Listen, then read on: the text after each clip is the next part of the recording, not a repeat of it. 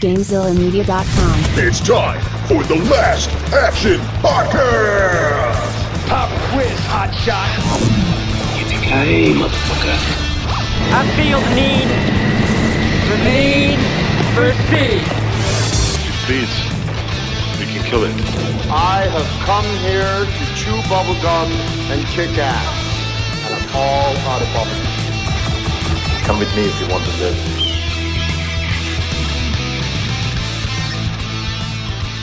Welcome to this week's episode of the Last Action Podcast. I am LPJ, and I am joined by a man who, when I started the episode today, he was kneeled down with his back to me, to the camera, completely naked, and I saw the back half of his balls, and I was not happy about it. I knew where this was going before you even got. You didn't even say my name. You're Hovercraft Joe, the man whose back half of the balls I saw. Well, guess they were hanging low. Thanks for another great introduction. I can always count on you. For so great. So we are in week 2 of what we are calling Marvel before the MCU month, and today we're talking about a movie that, oddly enough, I feel like we've talked about covering for a while. I don't know why this movie was on our radar, but I know it's come up a couple different times. And we're talking about the 1989 Punisher, The Punisher from 1989, starring Dolph Lundgren. Although I guess it actually never came out in the United States, right? It came out like in 91 on VHS, but it was released all over the world, but not in the U.S. Yeah, it was not shown anywhere here in the U.S. theatrically. Yeah, it's weird. It's kind of like because around the same time, or actually a little bit earlier than this, they did it was right after 1990. They did the Captain America movie, which also ended up going straight to video. They didn't release it here in the U.S.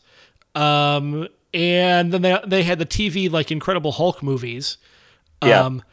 So this was going to be their big first attempt at a big Marvel theatrical release, and they just didn't do it. So weird. I'm sure we'll get into it more. So just spoiler alert, I don't have a release date for this since it was never really released in theaters here. And all I could get was like a home video release, and so but as far as my kind of like history of this movie, like I always knew that it existed. I always knew that it was around. It was a long time before I actually saw it, and it's funny because I have a DVD copy of it, and I think I bought it, like in a $5 bin at like somewhere like Walmart or Meijer or whatever, and I've watched it once prior to, and then oddly enough I didn't even end up watching the DVD because I must have unplugged my Blu-ray player on accident, and there's too many wires going on in the back of the entertainment center, and I could not figure it out. So oh, you should have called me. I would have fixed it. Yeah, it was fine. You gave me another way to watch it, but I'll let you take over because I know you said you had a story about that. Yeah, it's also available. The full movie is available on YouTube. I got 5 minutes into it in YouTube, and I was so irritated by the garbage quality. I couldn't understand. I couldn't even see half of the actors. Like, it was such a terrible quality copy of it that I just bought the DVD. I ordered it, had it overnighted so I could watch the movie, and watched it on DVD. And now I own it, which, okay. So the funny thing is that I already owned it, but watched it on YouTube. You were going to watch it on YouTube, but now you own it and watch it on DVD. Yeah, and I would suggest you do not watch it on YouTube. But maybe it was the version I watched, I felt like wasn't too terrible. Well, did you watch it on your computer? Or did you watch it on your... I watched it on my TV. Okay, yeah. See, I tried watching it on my TV, and it was just... I don't know. I would maybe gather to say that there's more than one illegal version of the... Or, you know what? Maybe I just had already seen it, and I was kind of like, eh. But had you seen it before this watch it? Never. I've seen like bits and pieces of it, and one time I remember it was on. You remember when TV20 used to show like matinees? Yes. I remember one time they were showing it on the matinee, and I had caught a brief part of it at one point.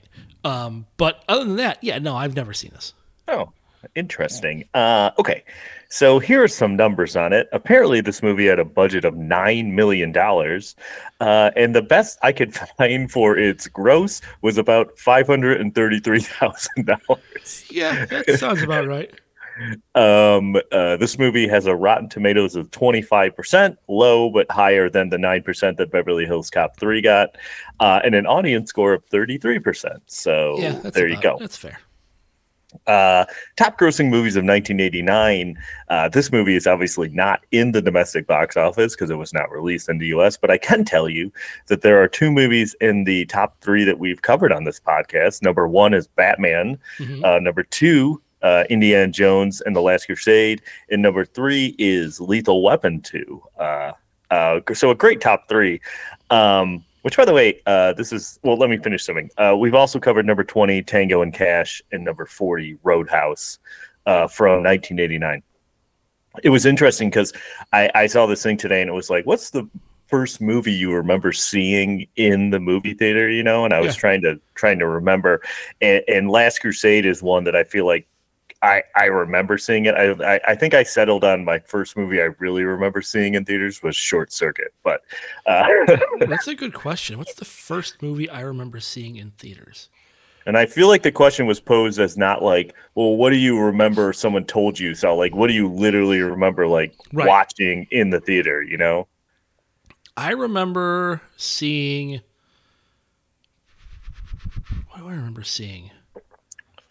I don't even know. Like, I have like a vague memory of, well, like I know Ghostbusters 2 was one that I remember seeing, like, and I remember seeing the original Ninja Turtles was an early one.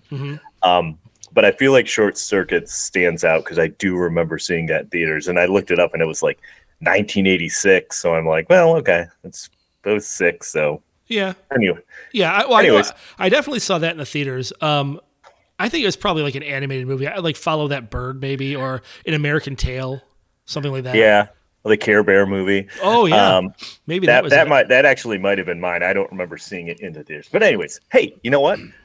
Drop us a line in the Discord. Let us know what was the first movie you remember seeing in theaters. Okay, moving on to the cast of this Punisher. You have Dolph Lundgren and you have Louis Gossett Jr., and that's all I got. You've got Jerome Crabb or Crabbe. I can't pronounce his name properly. He's been in. He was in the Bond film. I can't think of which one. One of the Timothy Dalton ones. Oh yeah, he's the bad guy in The Living Daylights. Yep, he's in that. He's in The Fugitive. He's in he's in a ton of different movies. I see him pop up all over the place.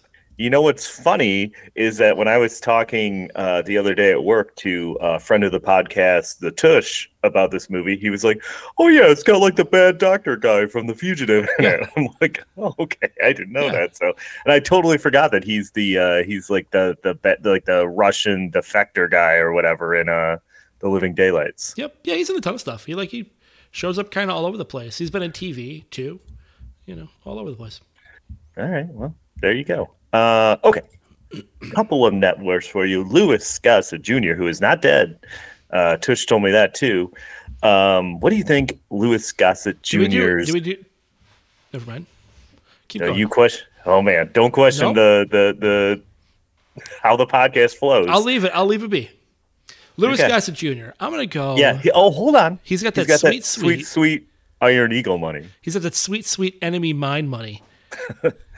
I'll go $7 million. Close. $5 million. Okay. $5 million. So, and then Dolph Lundgren. He's got that sweet Universal Soldier money. I know we've covered him a couple times on the pod, but what do you think for Dolph Lundgren? Ooh, Dolph Lundgren. He's got that sweet like 3 episodes of Arrow money. I'll go $15 million. Ooh, I feel like close. was I lowballing him? a little low. He's $18 million. Okay. So, but pretty good. Pretty good. Pretty good. Okay. So this movie is directed by Mark Goldblatt. Yeah. I got nothing got- on him. okay. I mean, What's like I don't know. He's like a collaborator, so he does a lot of collaboration, whatever that means, with people like Joe Dante, Ron Howard, Michael Bay, Bruckheimer. He's apparently a really famous editor. Looks like he's known Yeah. for editing T2, True Lies, X-Men, The Last Stand. Yeah, I think that's pretty like he's a big time editor. Is essentially what he Oh is. my gosh, he edited XXX State of the Union. Yep, and Showgirls. Wow. Uh-huh. So, but anyways, so he directs it. X-Men: it's The writ- Last Stand. Yeah, I said that. No, you didn't. Now you're No, you didn't. Yeah, I did. No, I did. you said Bad Boys too. Now you're just triggering Jody because you're mentioning it more than once on the podcast. and LPJ will not let Jody cover X-Men: The Last Stand, which, by the way, our last two theme months it would have fit in. Perfect. So- Would fit in perfect. So show support for Jody on the Discord. # I stand with Jody. # X-Men: The Last Stand. Or Wow, this is. I can't No. wait to hear what this is. it's # I last stand with Jody. Oh, okay. I Last Stand with Jody. Okay, great. Yeah. I'm sure Yeah. he's gonna love it. Yeah, he's gonna love it. He's gonna get a lot of support because people like to go against you on the old Discord. So, this movie is written by Boaz Yankin. Boaz Yankin. Yakin. Okay. You got anything on him? Yeah, actually, he's done a lot of stuff. He wrote The Rookie. He wrote Prince of Persia movie. He wrote Now You See Me. He directed Remember the Titans.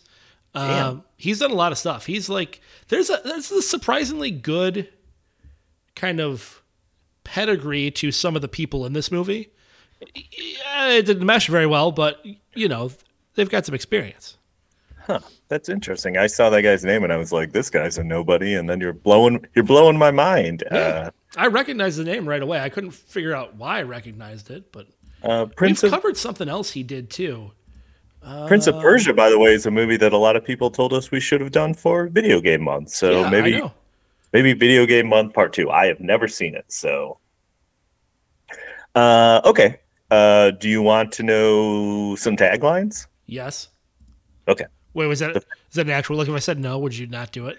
Yeah, I'd skip it. I No, mean, okay, let's do it. Let's do it. Okay, we got to do fill it. time. I got a feeling this episode's going to be a little light. Yeah. Do you? Oh, no way. Okay, so taglines. This first one's a little wordy.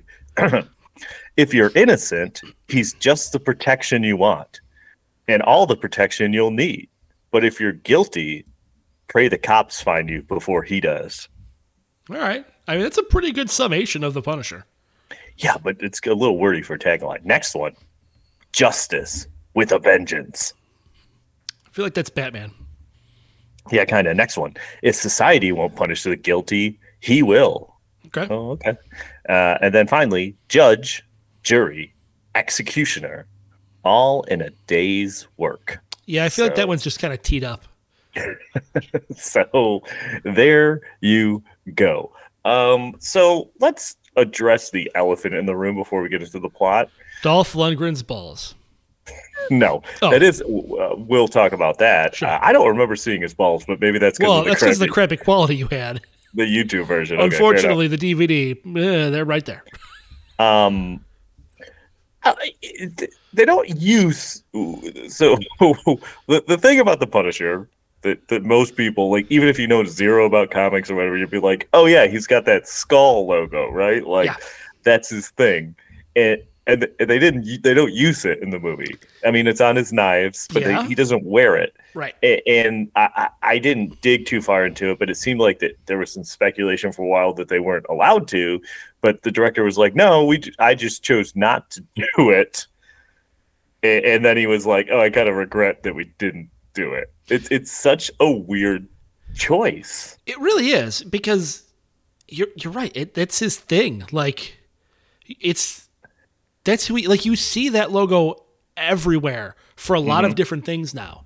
Yeah. And it's not even, and yes, it's for the Punisher, but it's not even ubiquitous to the Punisher anymore. Like, it's just a thing. Like there's a lot of police organizations that use it. You see it on a lot of different things. But yeah, it's such an iconic logo, even outside of the realm of comics. Like, right. It's just become a thing of its own. At the time, it wasn't. Well, I was going to say, but I think at the time it was almost even more important because it's like, yes, now like people recognize it independent of other things. But back then, you're making this comic book movie and this character's not as well known. And the people that do know him are like, hey, I know he wears that skull on his chest. Right. Like, so it's such a weird thing. And like, I really, when I was talking, like I said, I was talking to Tush about this movie and it was before I'd done my research. So I speculated, I was like, oh, maybe they weren't allowed to use it for some reason or so there had to be a reason other than it was a creative choice, which is so weird. And for them to, for the director to be like, yeah, well, it was a mistake. Like maybe we would have got more, like eyes on the movie or whatever. So, well, it's not like they even tried with the eyes in the movie at that point. No, but it is a very very weird decision. Yeah, very strange. Yeah, I'm I thought of a great question I want to ask you, but I'm going to save it. Okay, don't forget it. Do you want to write it down before you forget it? No, because I mean, for spontaneity's sake, I pretended like I just thought of it, but I actually thought of it when I was watching the movie. But I just wanted to bring it up in the podcast. Sure. Like Chekhov's gun or whatever, so people would be like, oh, what's that question? And pretend like I just thought of it. Okay. I'm waiting. I'm so excited now. Well, I'm not going to ask it to you now. No, I know, but now I'm anticipating. I'm like, ooh, what could the question be? Okay. Well, all right. Let's get into the Punisher, 1989. It has a weird kind of opening where it's like, I don't know, the Punisher taking target practice or something. It's very strange. It's almost like a shitty James Bond opening. Yeah. You know what I mean? It's like a really like dumb James Bond opening. Right. So we get a weird credit opening sequence. Then we see this guy, Moretti. He's getting released from prison. Mm-hmm. He was apparently involved in the killing of the Punisher's family. But he ain't worried about the Punisher. He tells him he's not worried about the Punisher. And they talk about how through like 5 years, the Punisher has murdered 125 organized crime figures, or suspected to be killed by the Punisher. Or maybe they know that he killed them because I think he like throws those little knives at him. Yeah, I don't think that's the thing. Like they're not, like there's no secrecy about it. They know the Punisher is Frank Castle. And they know the Punisher is going around killing these people. Like there's no ambiguity to it. Like they know who it is. Yes. So the Punisher shows up at Moretti's house and he kills a bunch of dudes, seemingly in some ways that aren't super effective, like the guy that he slips the noose over his neck and like I don't know. And then and I don't know how he's creeping anywhere with those giant metal lined boots. And then it seems like he kills Moretti, but then he blows up his house, and then I don't know, it's very confusing. And he was still in the house when it blew up. Yeah, I don't know how he escaped there. He kind of stood in the doorway to let the press take pictures of him, and then ran off. I don't know. It was a cool kind of effect, like him standing in the doorway. Like I kind of dug that, but it is a little silly. Him going back into the building right before it blows up. So then, so the Punisher lives in the sewer.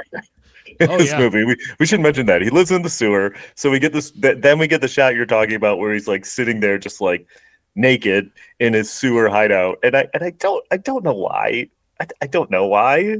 I don't know. It's this whole movie has a weird like Japanese Zen quality to it, and I get that the bad guys are Yakuza, but like even the Punisher has kind of a Japanese vibe to him, sort of like Dolph Lundgren's character in Showdown Little Tokyo. Ooh, that's a good movie. You know what I mean? Yeah, go back and listen to that. Go back, first go watch that movie, and then go listen to that episode.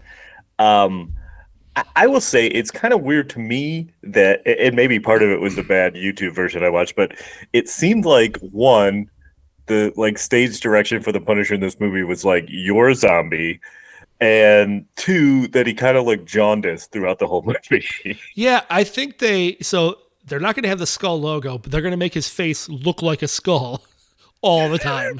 He's pasty white. He's got like this weird scraggly beard, and he just looks like a skull with thin flesh draped over it. Yeah, it's weird. I mean, I guess it was just what they were going for with the character, and sure. I mean, I guess you can say there's a lot of different interpretations of the Punisher, so you can't necessarily say that this is a wrong version. But I don't know. He looks sickly to me the whole movie. Yeah, he looks just dead. So he's sitting there naked. He flashes back to his family getting killed, which in this incarnation of the story was a car bomb that was meant for him that took out his family, but he survived. But they thought he was dead, but he wasn't, obviously. Yeah, but it was weird because like in the flashback, the car blows up, then he runs over to it, and then it blows up again. It's like, okay. Well, yeah. No, that's true. So we're introduced to Louis Gossett Jr., LGJ. He's heading the Punisher task force. He is like, oh, yeah, the Punisher is Frank Castle. But the mayor's like, nah, man, stop saying it's Frank Castle. It's not. And that's the only mention of the mayor that we get. There's this lady cop. I can't think of her name. Sam. But what? Sam. Oh, Sam. Okay. And she is like, hey, I want to be your partner, LGJ. And he's like, no. And then she's like, yeah, but I really want to. And he's like, okay, I'll see you in the morning. No, she says, I think Frank Castle's the Punisher. Oh, and yeah, that's like, right. Oh, well, in that case, I'll see you in the morning. Yeah. Okay. So cut to the next day at the airport, and Johnny Franco is coming back from like being over in Europe to take over the crime family. And I thought it was funny how much like media coverage these mob bosses get. Like he's walking out of the airport, and it's like he's like a celebrity. They're like, Johnny, and they're like, it's like, isn't this guy a criminal? Yeah, it was real weird. It was very strange. It'd be like if like I don't even know what the analog, the real world analog would be if like Capone came back and like the press was there, but like a modern day, like John Gotti. If like John Gotti showed up and all the press was there. I was just gonna say if Al Capone came back to life, the press probably would be there. Yeah, probably because they'd want to ask him why there was nothing in his vault. Okay, so then we're introduced to a very bizarre character in this movie. I guess he's an informant / partner of the Punisher. He's a alcoholic former English actor. Yeah.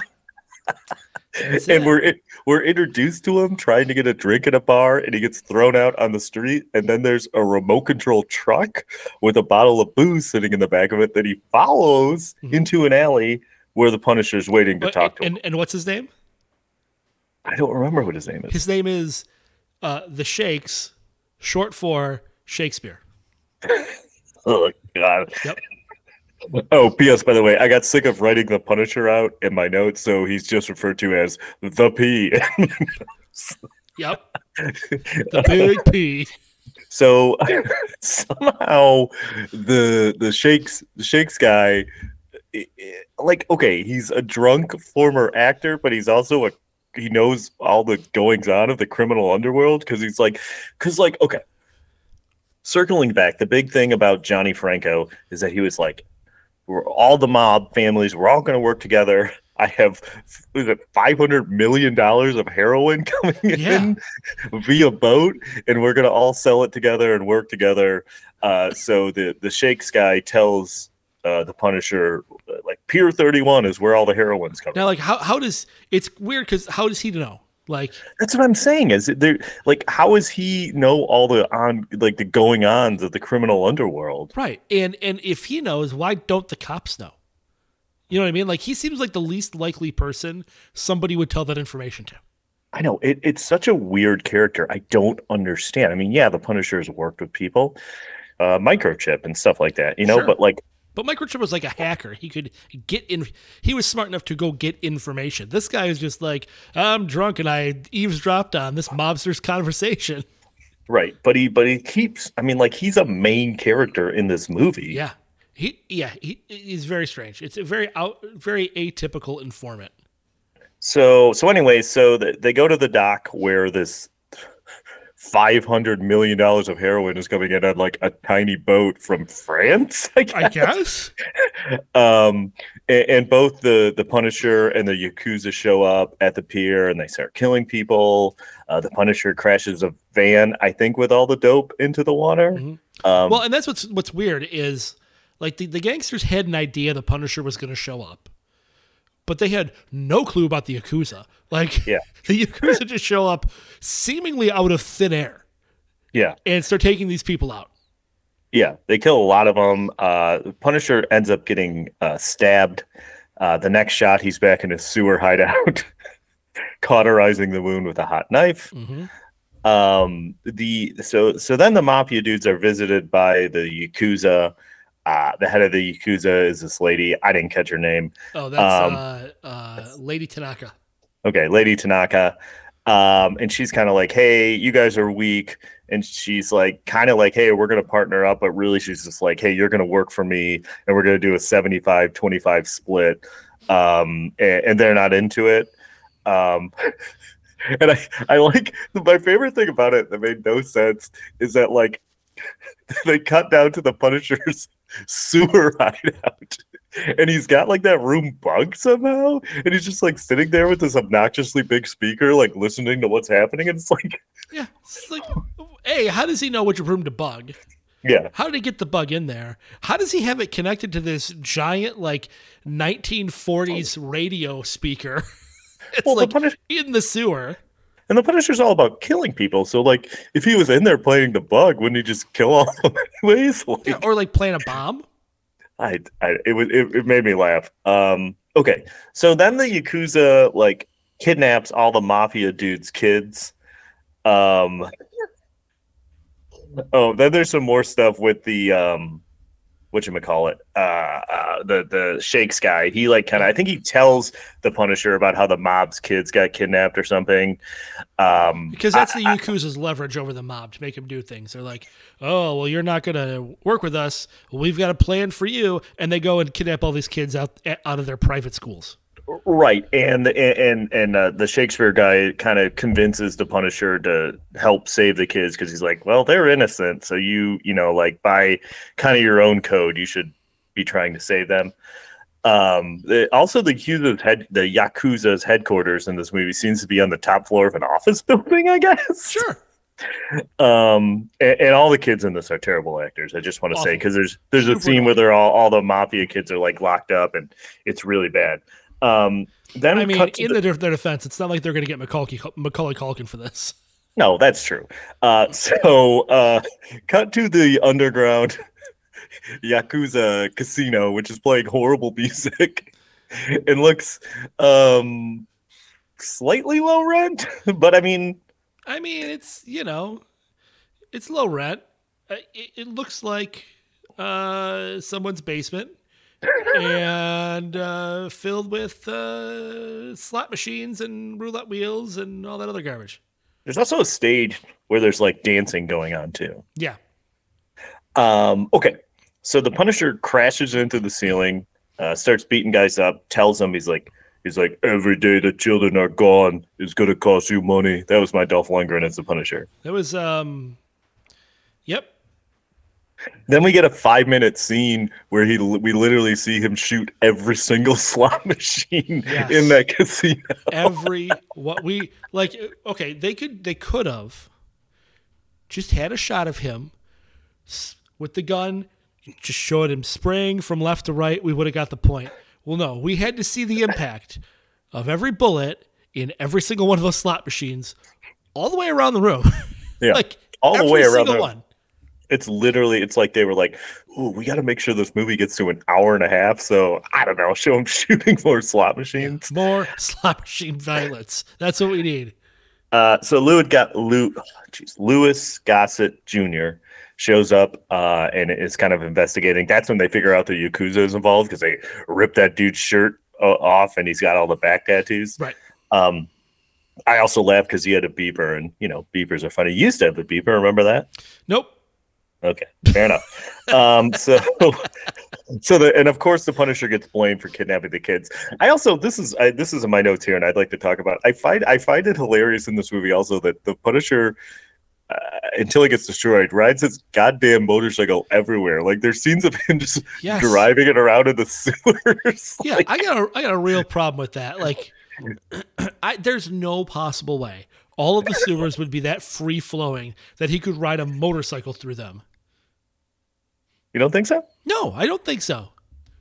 All right, you know who we should ask? We should get Frasky on the phone. If anyone's going to know, it's Frasky. Why is that? I don't know. I just figured out he was hanging out in sewers. Fair enough.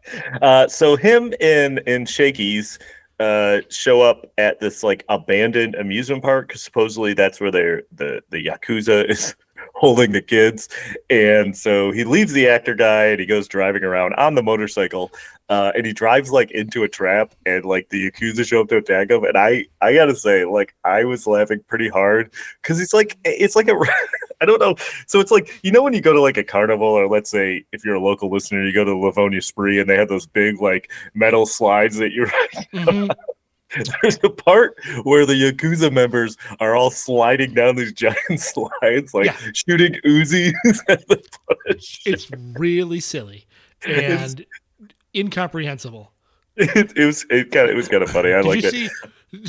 Sorry, sidebar, giant slide story. Did you see the news article about the giant slide at Belle Isle that they had to adjust?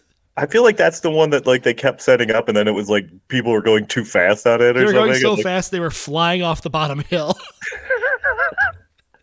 Oops. Yeah, it was pretty awesome. It was very comical. It made, what was it on? It made like I don't know if it wasn't like Talk Soup or whatever the equivalent of that is now. It made one of those shows. Well, there you go. So anyways, so he ends up getting beat up and captured by the Yakuza. They overpower him, and he wakes up and he's on a literal torture rack. Kind of much like that thing that James Bond was in Thunderball that was supposed to like stretch him out, and someone cranked it up. Mm-hmm. So they're like stretching him out. Gotta get rid of those free radicals. Yeah, there you go. And he's kind of like, hey, I don't care. You can torture me. But then they have old Shakespeare next to him. And they're like, well, keep torturing him. Lady Tanaka, she's going to leave. Question for you. Before we get any further, this will be a good time to ask. Lady Tanaka has a Caucasian daughter, Caucasian whatever. They don't explain that at all. No, they kind of do. Lady Tanaka killed her family, then took her and trained her as her own daughter assassin. When did they explain that? It was earlier in the movie. No, you are wrong. No, I'm not wrong. They had like a little tiny glimpse. Maybe you didn't see it because you watched it on YouTube with the shitty quality. Well, maybe, but I was very confused. Okay, so then the Punisher ends up escaping pretty easily. Kills some dudes and then leaves like the bad torture guy in the torture device, the torture rack. Not like Lex Luger torture rack. Right. Oh, that would have been pretty great. That would have been. Can you imagine? Dolph Lundgren in the torture rack? Dare I say a better scene if Lex Luger ran in and started giving Dolph Lundgren a torture rack. Which, by the way, if you're a relatively small guy like me, you'll find that a lot of people feel like the need to just pick you up and put you in a torture rack. I've been in many torture racks throughout my life. Recently? Maybe not super recently, but... Was it someone at work? Yeah, I don't know, maybe. Okay. Do we need to call HR? Or maybe. Okay, so then... it's kind of funny, too. Like, I didn't think about this until just now when I was checking my... And I was looking at my notes here, and like the lady cop Sam, she's like, I think the Punisher's hiding in the sewers, and they're like, oh my gosh, yeah. And then there's like a scene of them like searching the sewers, but they don't find him in the sewers, and they don't find his hideout. Nope. So it's like it's completely pointless. Yep. So I bet he's in the sewers. Let's test that theory. Looks like it was wrong. So then the mafia dudes minus Johnny Franco. Is that his name? Johnny Franco? Probably. Hold on. Tommy Franco. No. Tommy's the son. His name is Johnny Franco. Johnny Franco. I had it in my Gianni Franco. Oh, well, I call him Johnny. It was written on my notes, but then as I go through my notes, I throw them on the ground next to me, so I had to bend over and pick it up. I got you. Okay, so the other, besides him, all the other mafia dudes go to meet Lady Tanaka, to get their kids back. Yeah, because so we should right back up. So all of the other mobsters, except for Gianni, decided, okay, we'll play ball with you. We'll come to your meeting. We'll do whatever you want. And Lady Tanaka's like, fooled you. I just wanted to get you all here so I could kill you, you dum-dums. Yeah, and in an unnecessary show of force, every single customer in the restaurant is actually working for her and pulls guns on them. Yep. And then she's like, well, just kidding. I'm not actually going to shoot you because I already poisoned you. Yeah. So why have all the people there with guns if they were going to die anyways? I don't know. Why make a big show of it? They're all going to be dead anyway. It doesn't matter whether they know you did it or not. So, okay. So then the Punisher finds out where the kids are actually being held, and he steals a bus, which I thought was funny, that he couldn't just take a van. He steals a city bus. Well, he didn't know exactly how many kids there were. All right. Well, wait a real Punisher apologist here. Yeah. What's he going to do? He's going to clown car all those kids into a van? Fair enough. So he rescues the kids, kills some people. He goes back. Okay, this is a little bit of a nitpick, but I want to tell you because it made me laugh. Because it's like, so he gets in the bus and the kids are like, "Oh, you got to go get like Tommy and like I don't know, whatever her name is, Jenny or whatever." And so he's like, "Okay," because Tommy was locked up in a separate thing. So he goes and he gets Tommy out, right? And then the girl shows up. She's like, "Oh, I had to get like my dolly or something." And then like the bad guys show up. And Tommy runs off and he's like, "I'll take you to the bus." But how did he know there was a bus? No idea. He didn't know where the bus is. Didn't know where the bus was. Didn't know there was a bus. But then, so he ends up coming back. And anyways, basically, like, Tommy is still captured, but the Punisher drives off in the bus with all the other kids. And it's like a miracle. That bus gets shot at so much, but nobody in the bus gets hurt. Like, they're firing so many bullets at the bus. Yeah, those kids should be dead. Also, I like the fact that basically those two little girls are responsible for the murder of a man who is like hanging on the side of the bus window, and they pry his fingers off and he falls, and then we see him get run over. Oh, like right across the stomach. Like he gets run over hardcore. That might have been him. That might not even have been a stunt person. That might have been him. And then I was like, so the cops, he takes the kids to the cops. And he ends up getting caught too. And I'm like, man, those kids are going to be bummed when they find out all their dads are dead. I know. So the Punisher gets arrested by the cops. Louis Gossett Jr. comes and talks to him because one thing we didn't establish is that they were police officers and they were partners on the force, and like they were good friends. Like he helped Louis Gossett Jr. through some hard times, blah, blah, blah, blah, blah. So he meets them and he's kind of mad at them. And I do like when he says like, "You killed like 125 people. What do you call that?" And he's like, "A work in progress." That was more like Stallone. A work in progress. It's getting better. You're really, it's getting better. So immediately after that conversation, we find out that from Cop Lady Sam, that Louis Gossett Jr. resigned from the force because he was so upset. And then so they're transporting him to stand trial, for 125 counts of murder. But the transport gets intercepted. We find out it's Gianni. I'm just saying Johnny. It was Johnny Franco. And he's like, "Hey, I need your help to save my son because Lady Tanaka still got him." And the Punisher's like, "Yeah, fuck you. I'm not going to help you." And then he's like, "Haha, I have Louis Gossett Jr. So if you don't help me, I'm going to kill him." And he's like, "You got me. I guess I'll help you do it." That's exactly how the conversation went too, by the way. That was verbatim. That was the only good part of your copy that you watched on YouTube, apparently, was so you could get that exact dialogue. It was brilliant. So they go, and I know that the Mafia's forces are dwindled, but it's literally they go to save him, and it's just Johnny and the Punisher and Shakespeare. Yeah. So three of them. That's it. And like they give Shakespeare like the easiest job. They're like, see this thing? There's 2 buttons. In like 15 minutes, hit the first button. It's going to knock out the power. And then in like however many more minutes, hit the second button. It's going to cause an explosion. It was right? 5 minutes hit the first button. In 15 minutes, hit the second button. Right. So I also like the fact that like one of the main things is like you got to help us because we got Louis Gossett Jr. and Louis Gossett Jr. immediately frees himself. Yeah. From the monkey. He's like, I'm out of here. So so dipshit Shakespeare he like immediately drops the one thing he's supposed to do, the detonator thing. Yeah, he drops it on the ground down the sewer. Down the sewer. So like when he goes to turn the power out, he has to like stick a knife down there to hit the button, which is like, okay, it works. Yep. But then 10 minutes later, when he goes to set out the bomb, I don't know why he doesn't do it again. He pulls out the gun. Yeah. That the Punisher gives him. He pulls out the gun that the Punisher gave him and shoots it. And I'm like, wouldn't that just break the detonator? Would that work? Sure it would. And he's going to shoot through that grating. Chances are the bullet would ricochet and kill him. Is shooting a button the same as pressing it? I don't know. It's not. Newsflash, it's not the same. So Punisher and good old J-Op, they're fighting a bunch of guys in the Yakuza headquarters. So I had to laugh. There's like they established earlier in the movie that like you had to take the elevator up to like above the 40th floor, and there's like it's all like traditional like Japanese, you know, and there's like the first room is where there's people trained and they're wearing like the traditional outfits and stuff like that, and they're just kind of sitting there. So they like open the elevator doors and the Punisher and them are just like just immediately murder like 25 people.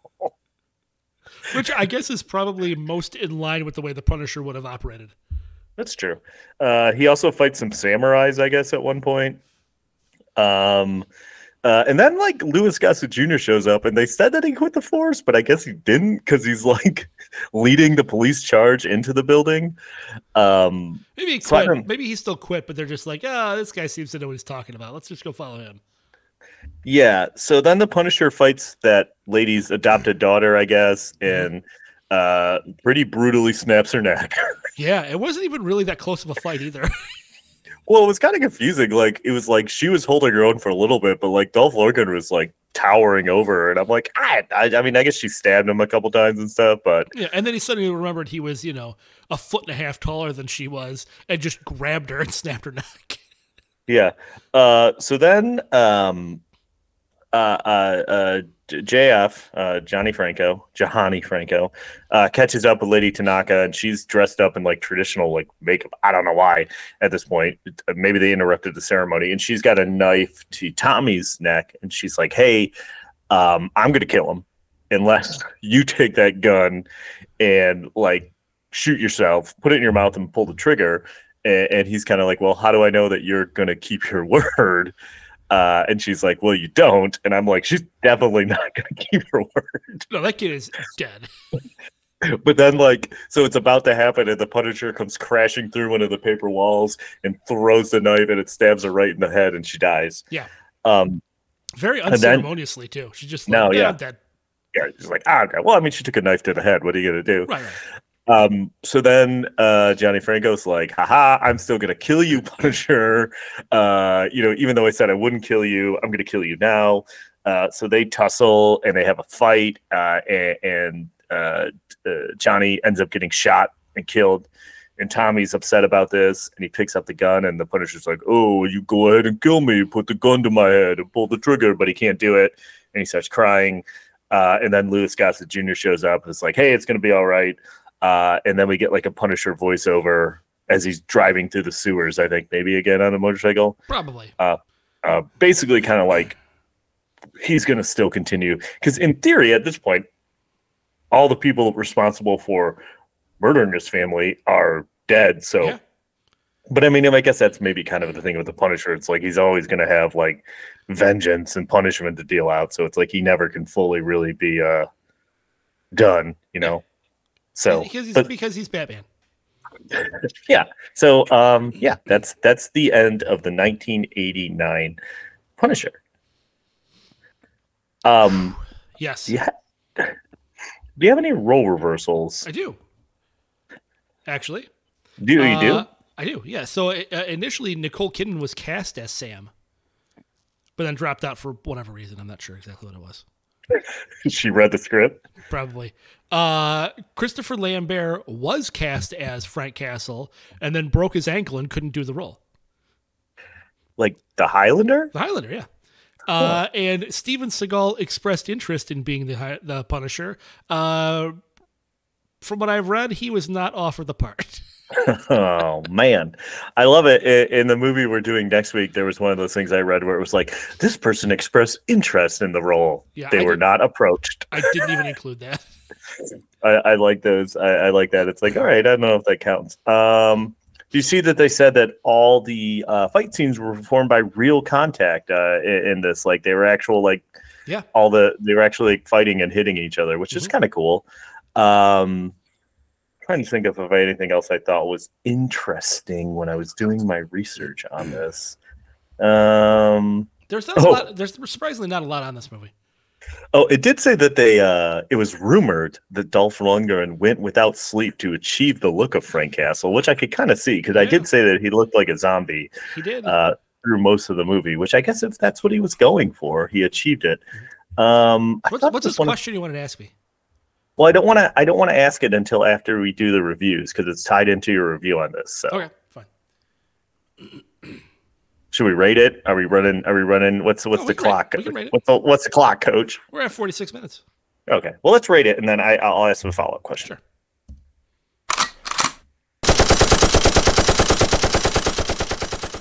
All right. Do you want me to go first, or do you want to go first? I'll go first. Okay. And then you'll go, and then I'll ask my question. Yeah. Okay. So, I don't dislike this movie, which is kind of weird for me to say. I know we kind of had some fun at its expense, but I really don't think it's a terrible movie, right? Like it's kind of one of those things that I feel like often goes wrong with Punisher movies where it's like maybe independent of it being like, if you didn't say like, this is the Punisher, like you might be like, oh, okay. But like, I don't know. I kind of like it. I kind of like some of the stuff in it. I mean, the acting's not terrible. I think Louis Gossett Jr. is good in it. And I like the bad doctor from The Fugitive. And it's surprisingly violent for like I don't know. There's something about it that like for an early swing for Marvel, like I think this could have been something had they maybe done a few things different, but I don't hate it. I really don't now that I've seen it a couple of times. So I'm actually going to go right down the middle and give this 2.5 machine guns. I am right with you. Like, I don't hate this movie. It does suffer from the whole, like this time frame in like the middle to late 80s. Mm-hmm. There was a big push to make Japanese culture the enemy. You know what I mean? Like, So you see it in Die Hard. You see it in, not that it's a good movie, but you see it in RoboCop 3. You see it in this movie. So I think that kind of theme dates this. Not that this movie's terribly timeless, but my point is, it feels of the late 1980s era, which is fine because that's kind of like that's sort of my what's the word I'm looking for? Like that's what I associate with the Punisher is that kind of era because that's kind of when I was introduced to him. That's when he had like 6 books going at the same time at Marvel. Yeah. That's kind of the height of his popularity was at this time frame. So this feels like that, which is fine for this movie. I think it makes sense. I don't mind really any of the acting in this movie. I think it's all pretty solid. Even Dolph Lundgren wasn't bad. I think he played the character maybe a little too dead, but it was a choice, which is fine. I don't like Shakes. He was dumb. He's a weird character. He's a weird character. He didn't make any sense in this movie. But But overall, like, the plot's not great, but it's also not bad. Like, it feels like it feels like a late 80s kind of plot. The violence level was good for the movie. I think the acting, like I said, the acting was solid. The stunts were good. All in all, it's not a bad movie. It just feels, a little dated, and it's a little slow in parts, I would say. But overall, I'd watch it again. Yeah. So I'm going to go 2.5 machine guns. I'll go 2.5 machine guns. That's what I'll say. Okay. Now, what I wanted to ask is, do you think this is a better movie than the Thomas Jane Punisher, which you notoriously disliked? I figured that was coming. If I remember correctly, I gave the Thomas Jane Punisher the same grade, 2.5 machine guns. What's interesting to me, and it is kind of like, and like you mentioned, this movie comes out at the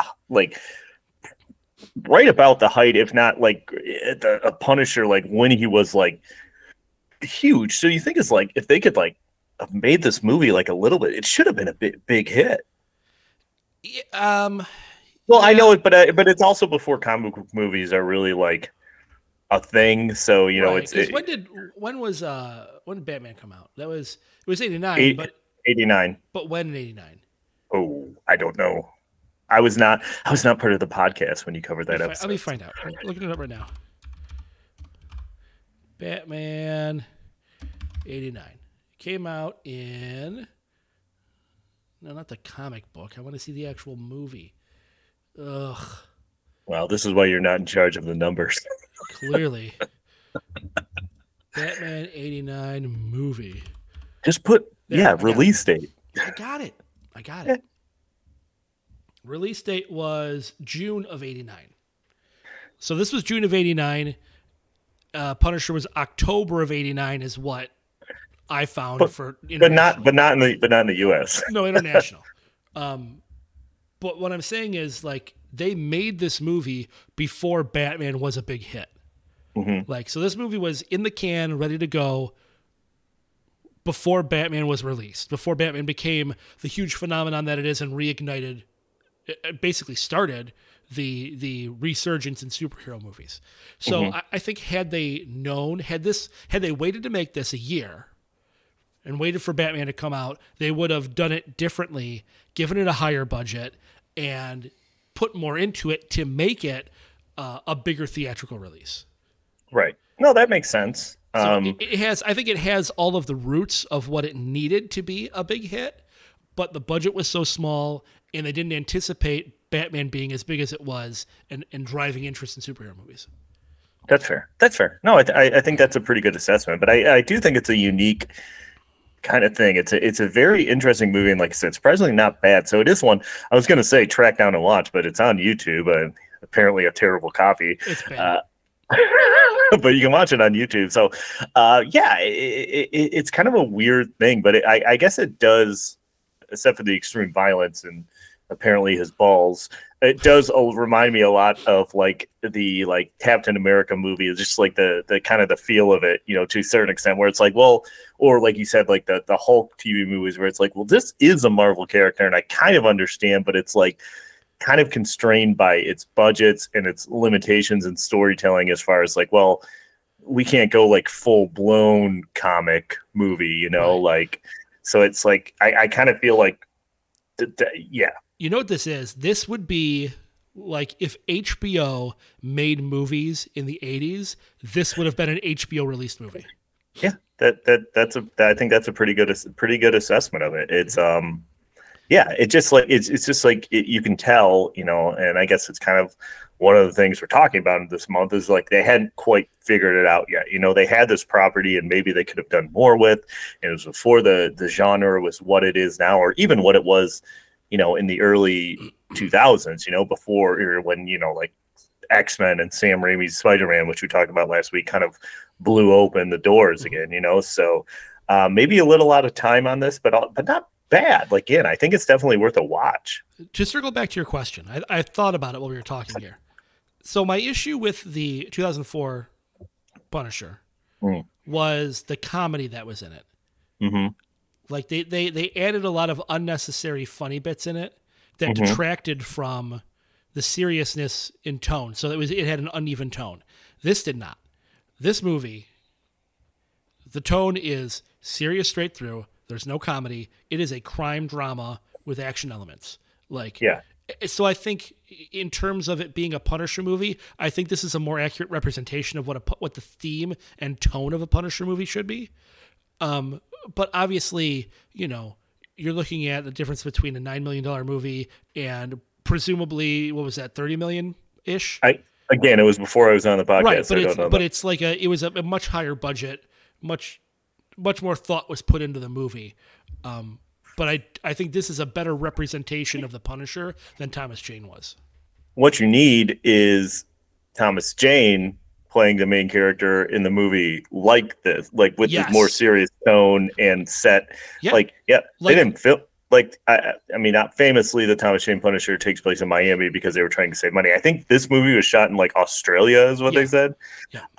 But I think maybe like a combination of the two. Well, have you ever watched Dirty Laundry? I've never watched it, but I know of it. I know what it is. That's what this is. Like everything you described. So Dirty Laundry was a fan-made film by Ari Shankar, taking Thomas Jane as the Punisher. They couldn't call him the Punisher. And it's him. The premise is he is at a laundromat washing his laundry. Meanwhile, there's this big gang incident happening right outside. And it's like a 10, 15-minute movie. Thomas Jane comes out as the Punisher and lays waste to all these guys in a way only the Punisher can. And it's everything you wanted the 2004 Punisher movie to be. Huh. I'll have to watch it. I mean, I've always heard of it and knew it was a thing. I've just never actually sat down and watched it. So. It's so good. Like it's everything I wanted that 2004 Punisher to be. I'll have to watch it right now. I'll see you later. Yep. All right, we're going to pause here. We'll come back in a few minutes. No, you just finished the episode without me. You can handle it. That's fine. We're just going to do plugs. We're good. Yeah. So, I think we're kind of in the same. Well, we are exactly kind of the same feeling on this. It's surprisingly not a terrible movie, and you kind of think it would be. So, if you haven't seen it, I would give it a shot. It's believe it or not, I will say this: it's worth the $10 to buy the DVD on Amazon. Yeah. Or it might have been worth the time for me to figure out what cord I unplugged so my Blu-ray player was working. I probably could have walked you through it over the phone. Well, the problem is, listen, we don't have to get into, too much, but I got too many cords going on behind my entertainment center. And at one point, now this is too much, but I'm just going to finish it because I've already started. When I got rid of my cable box, when I switched to YouTube TV and I had to turn in my cable, turn back in the actual cable box, it was in the midst of me having COVID. So I was delirious and I was trying to get it unplugged, and I probably just unplugged more stuff that didn't need to be unplugged. And I hadn't used the DVD player until I went to go watch this. So anyways, that's more than anybody wanted to know, but there you go. Fair enough. Lovely story. Perfect end cap to this episode. I think it's time to do some plugs. Yeah. Okay. Speaking of YouTube, what's your favorite thing to watch on a streaming service? What's your favorite streaming service? Oh, Tubi. Well, it's funny you mentioned that. I was actually my brother called me the other night. Past guest Jason called me, and he was showing my niece some openings to like cartoons and stuff that we and he showed her like the opening of Mask, and she said it was. Look, sorry, sidebar. I guarantee your brother showed her Jason the Wheel Riders. He didn't, but I told her to. He showed her Mask, and she said that the opening was too long, and he also showed her the opening to Reading Rainbow, and she said it looked like it was for babies. How old is she now? 9, I think, 8, 9. That sounds about right. Okay. So anyways, but I bring this up because you can watch the cartoon Mask on Tubi for free with minimum commercial interruptions. And, Masked Crusaders, they're working overtime, fighting crime. Out of sight. Yeah. So anyways, Tubi, it's great. I mentioned it before. They don't want to sponsor us, but they will someday, or we'll just stop doing the podcast. Which is probably more likely the case. Fair enough. Other plugs, go to GameZillaMedia.com and scroll to the bottom of the page, click on the Discord link and join us on Discord. And you can comment on anything we've talked about. We had some wonderful comments the past few days about a lot of different things on our Discord server. We had a beautiful Jabba the Hutt picture we have on there. Some BS about ET. All kinds of things. There's all we talk about everything you can imagine on here. Also, to circle back to earlier in the episode, don't forget on the Discord to try and pressure LPJ. Don't forget your post with the hashtag #ILastStand with Jody to try and get LPJ to do X-Men: The Last Stand on the podcast. I may be taking that day off. Hashtag #ILastStand with Jody. We might have Chops pinch hitting for me. We'll see.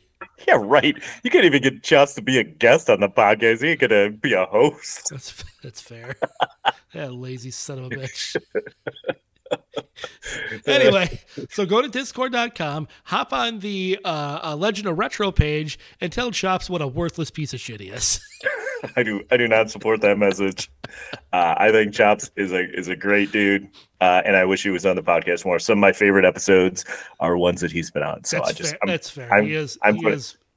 I'm putting that out there. I'm not supporting. He is one of our best guests, if not our best guest. Yeah, but if you think if you've been on before and you're listening to this and you're like, I'm a better guest than Chops, then you know what? Next time we ask you to be on, get on the podcast and prove to us you're a better guest than Chops. Yeah, dicks. Anyway, thanks for joining us. It's got very antagonistic at the end. It's the Punisher. It's the Punisher effect. We're seeking vengeance. That's it. From our fans, which is probably something we shouldn't do. But anyway, you can also check us out on Instagram and stuff like that too. We're around. Joe, thanks for being a guest of the show. I really appreciate it. Fuck off. This episode of the Last Action Podcast has been terminated. But we'll be back to look at Dolph Lundgren's balls from behind.